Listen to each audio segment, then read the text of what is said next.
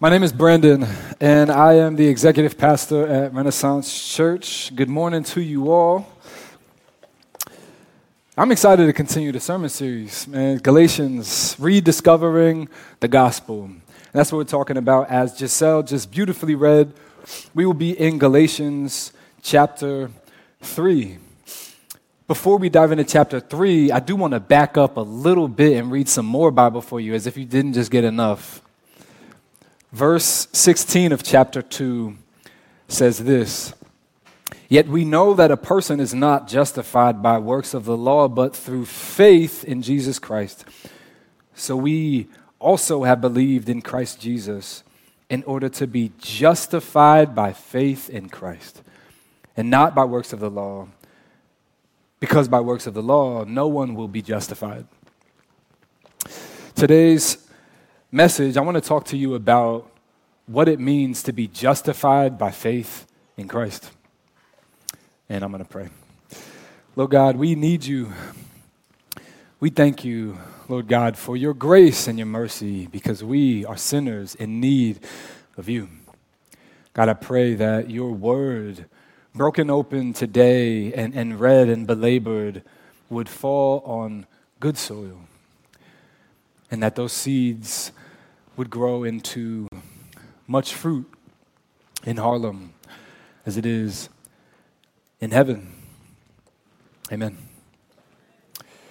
So I wanted to read you that first verse in Galatians 2, because it is on that basis, you are justified by faith in Christ, that Paul says what he says in Galatians 3. You know, we have been going through the book of Galatians, which is a great book. I don't know if you should have favorite books of the Bible. It's one of my favorites. And we see Paul saying that he delivered the gospel to the Galatians. He told them, you're justified by faith. We see that in Galatians 1. And then it's on this basis that he says what he says. Oh, foolish Galatians, you see his energy he's coming with in Galatians 3, but he's specifically calling them to remember this concept. You are justified by faith in Christ, because they seem to have forgotten. And so if we're going to talk today about what that means, I need to define some things for you. So stick with me as I give you some definitions before we dive into our normal discourse and discussion. We need to define what that really means, because when you say the words faith and you say the words justified, those can mean all sorts of different things depending on the context. But when the Bible says faith, what it specifically means is confidence in the character of Jesus. Faith is confidence in the character of Jesus. And when the Bible says justified, what it means is simply God calls you valid. God looks at you and he calls you valid in his eyes and in his courts and in his kingdom. You are valid. And so what it means to be justified by faith means that when you put your confidence in Jesus Christ, the God of everything, calls you valid. Whereas our sin, that is our disobedience to God, that is what sin means. Whereas the sin we're all born into invalidates us before God, separates us from God, Jesus Christ, 2,000 years ago, once and for all, regained your validity, so that when you trust him, you are valid once more in God's eyes, valid in his courts. Ain't that good? You know, when I first heard that truth, I didn't grow up consistently going to church, at least. Shout out to my National Baptist Convention and AME Zion roots in my family, but we didn't really go to church too frequently. But when I came to understand the gospel for the first time, this idea that faith in Jesus justifies me, I immediately thought a couple things. There was this person literally sharing the gospel with me on my college campus, and I thought that I knew what Christians were all about. And here he's presenting something completely different. You're justified by faith. I thought Christians was like, everybody is just kind of giving back and everybody thinks they're real good. And I'm not like that, so I'm definitely not going to go do that. And the first thing I thought, though, when I heard justified by faith was, but you don't know what I've done. You know what I'm saying? Like, people like me don't just get forgiven by God easily. Because I've done some terrible, terrible things. And so surely what you're telling me right now, this like justified by faith in Jesus, there has to be, that might be good enough for like y'all. Like you seem like you're a person of goodwill and maybe you just need a little bit of Jesus to get you, from here to there to God. But me, I'm going to need like a lot. You know what I'm saying? It's going to need. So that was originally what I thought. The second thing I thought was, okay, if it is faith, then how much faith? How much faith is enough faith? And so I was like, I know what I'll do. Based off of what I'm thinking, I will just do as much as I can to do as much good as I possibly can. So that in the end, if God doesn't really accept me like this man is telling me he's going to, at least it won't be because I didn't try my earnest best to right all my wrongs. And you see, this is the same mistake that the Galatians were making in chapter 3. And that is why Paul says what he says in chapter 3 when he starts off, "Oh, foolish Galatians, who has bewitched you?" Oh, foolish Galatians, who has bewitched you? It was before your eyes Jesus Christ was publicly portrayed as crucified, meaning I preached the gospel to you very clearly. You are justified by faith in Christ. And he's calling them spiritually foolish, not intellectually foolish, meaning they seem to have forgotten. They're almost having this sort of amnesia a little bit, this worship amnesia. It makes me think of a few weeks ago, Taylor Swift came to town. Oh, okay, there's some people go. I heard some woos. Oh, all right. One person. Okay, all right. Okay. I know some of y'all are like, we know Beyonce's coming to town in a couple of weeks. We say that. We saved our breath for that, you heard? But yeah, no. They both, by the end of this month, will have performed their largest concert of the year at MetLife Stadium in Bergen County, New Jersey. And when they were there, it seems to have been a grand old time. Was it a grand old time? All right, it was a grand old time, Sam says. And we can ask you more about it later. And so it was such a grand old time that several, droves of people were coming to their therapists the following week telling them that they have experienced what's now known as post-concert amnesia, where you have so much fun at a thing in this experience where you just forget large chunks of what happened when you were there. Which, first off, if I dropped, how much? Nah, I'm not going to ask you. If I had dropped, I don't know, thousands of dollars in most cases to go to something and then I don't remember it, nah, bro. I need my money back at least. Ain't no way. No way. And the only way that some of these people can remember anything what happened is if they replay some of the songs or hear some of the songs that they heard when they were being a Swiftie at MetLife.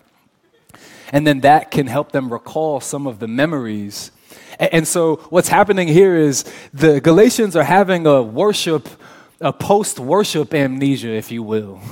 They have experienced Jesus. They have truly encountered the goodness of Jesus, justified by faith in Jesus, who redeems us from our sin on the cross after he resurrected from the dead.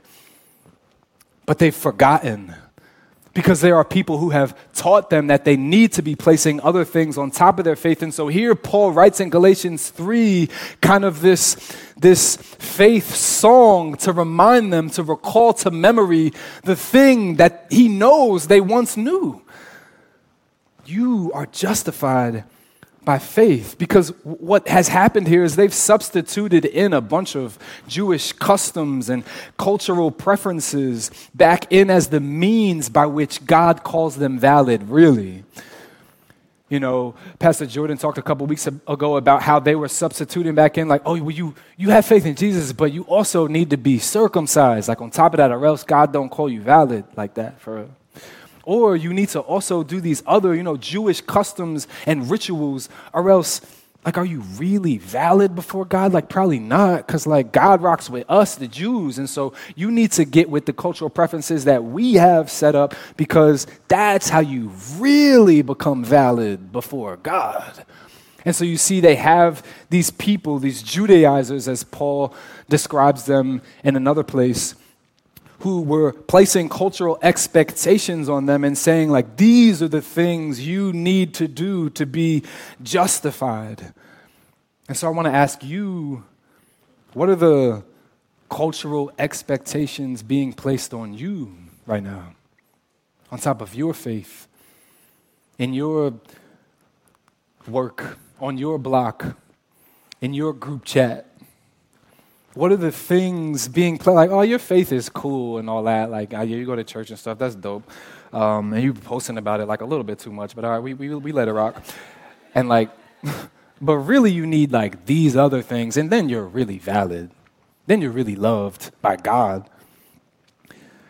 Some of those things might be those who stand up against what you stand up against are blessed.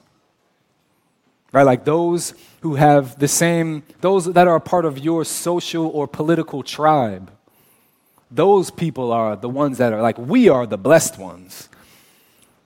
Can I bring it home? Like maybe you live in a blue part of town and you just look at the red part of town like they just must be all unintelligent people.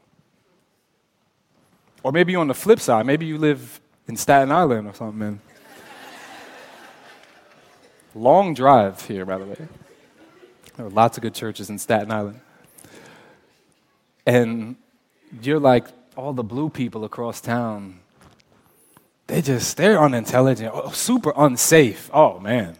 Like, do you think that? That is a good sign that you might be captive to the cultural preferences of people around you, because place tells you how to live. The place that you live is always working to inform you how to live and what to think.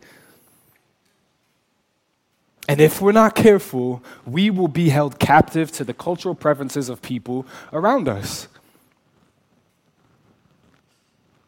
Here's a good litmus test. Can you name 5 things that your political tribe gets wrong? Or 5 things, your little social group, y'all be indoctrinating each other to think things in your group chat.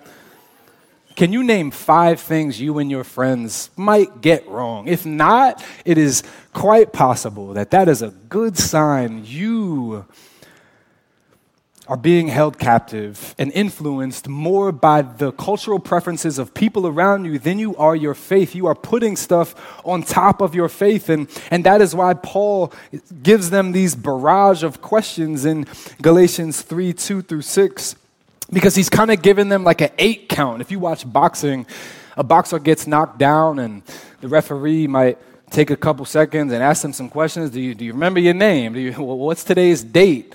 Can you watch my finger? What round is it? Okay, because he's checking, are they ready to keep fighting? And Paul does a very similar thing here when he says, who has bewitched you? Did you receive the Spirit by works of the law or by hearing with faith? Like, did you receive the Holy Spirit by pulling them in on your own sheer will? Or did you receive the Holy Spirit by faith?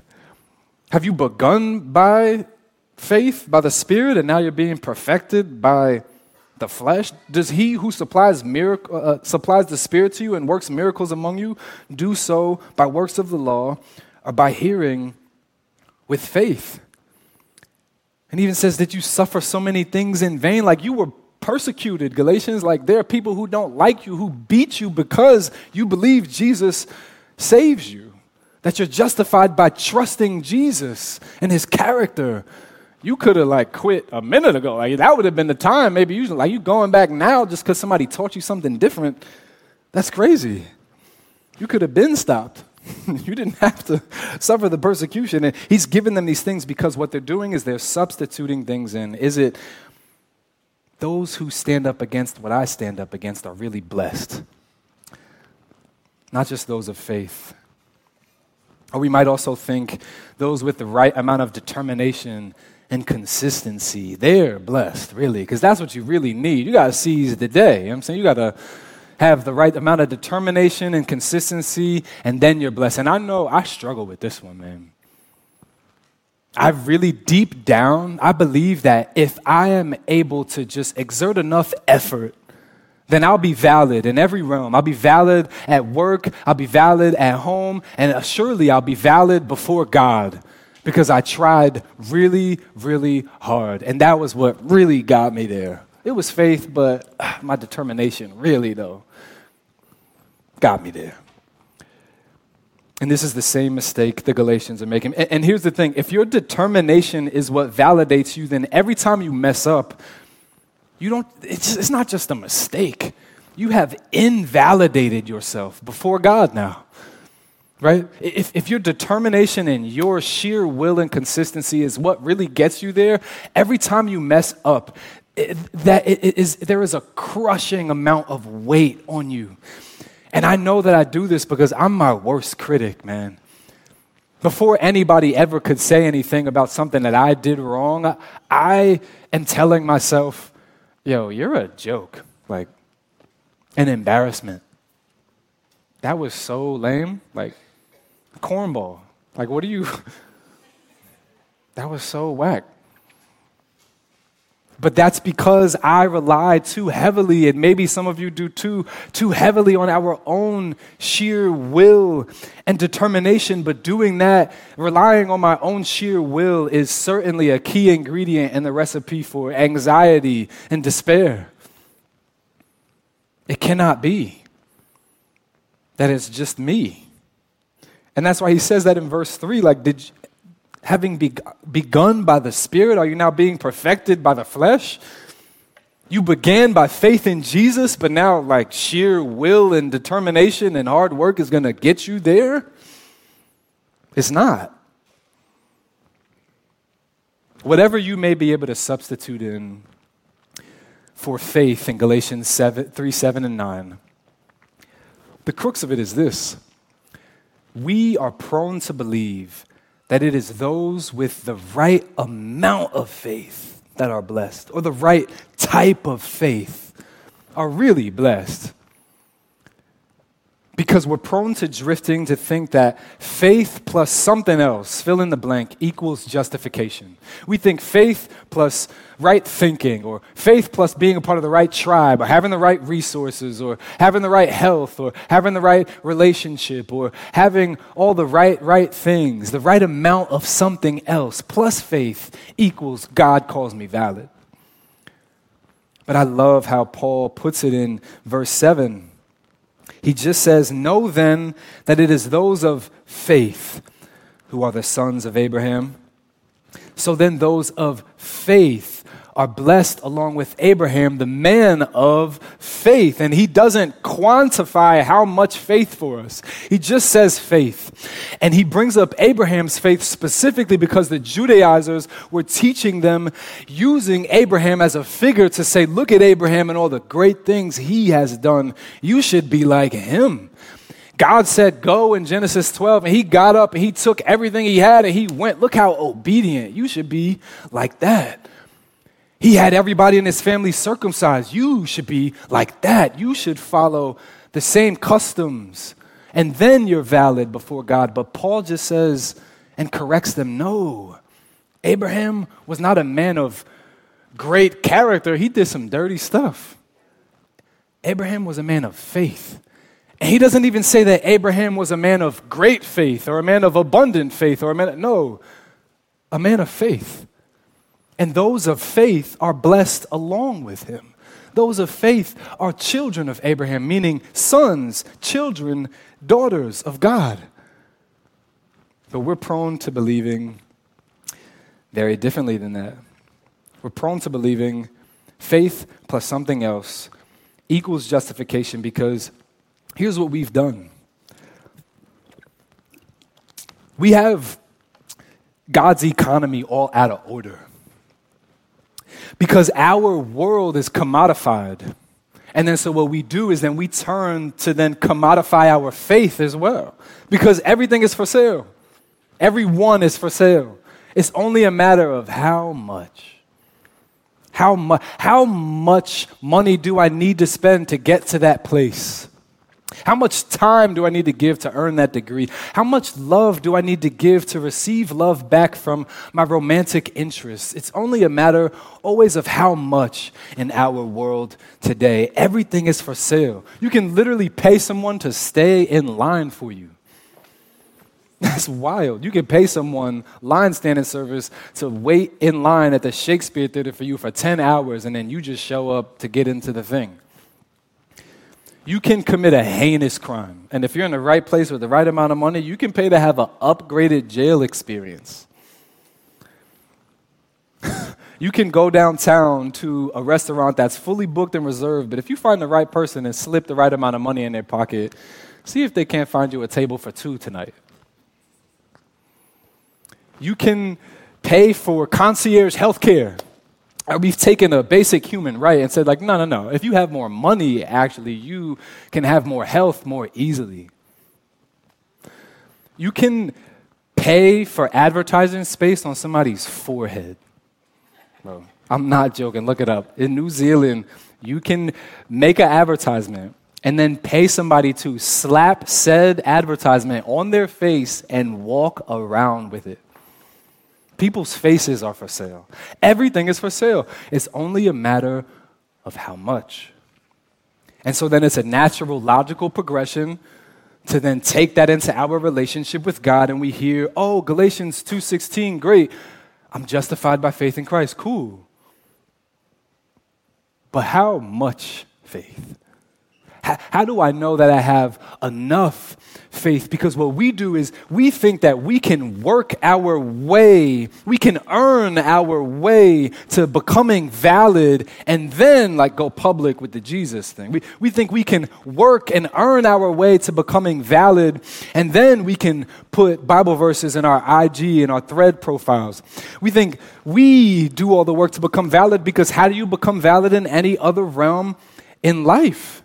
You put in the work. You got to put in the work on the basketball court. Then people will be like, oh, he's valid or she's valid. You got to put in the work at work. And then people will go, yeah, they're really valid at what they do. They're great.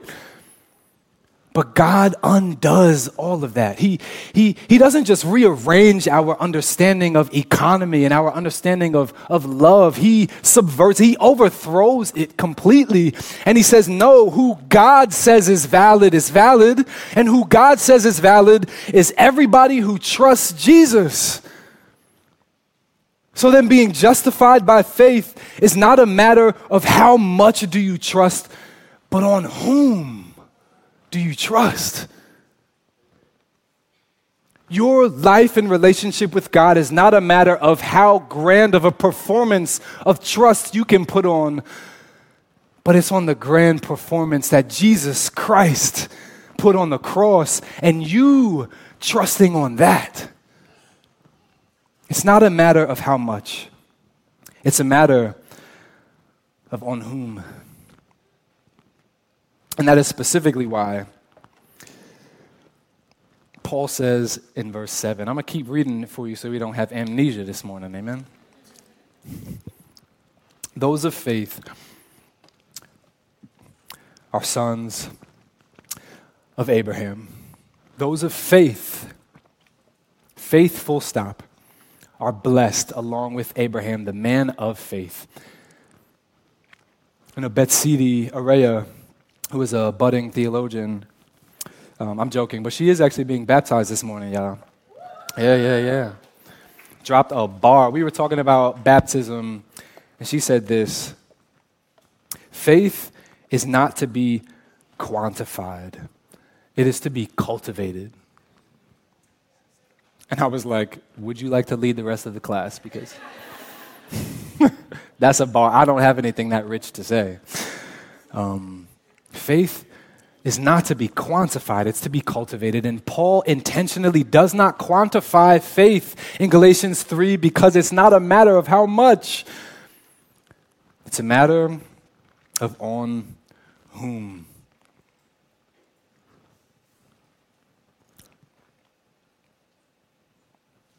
I don't have time, so I won't say that part. But the one thing I will tell you is this. I'm almost out of time. So now I'm stalling and trying to figure out where I should go next. I'll go here. So if you want to know how to become a Christian, 2 steps and 2 steps only. Don't be afraid to write it down. Step 1, God calls you valid in Jesus. And step 2, you finally believe it. That's it. Step 1, God, 2,000 years ago in Jesus Christ and his finished work, it is finished, calls you valid. Step 2, you finally believe it.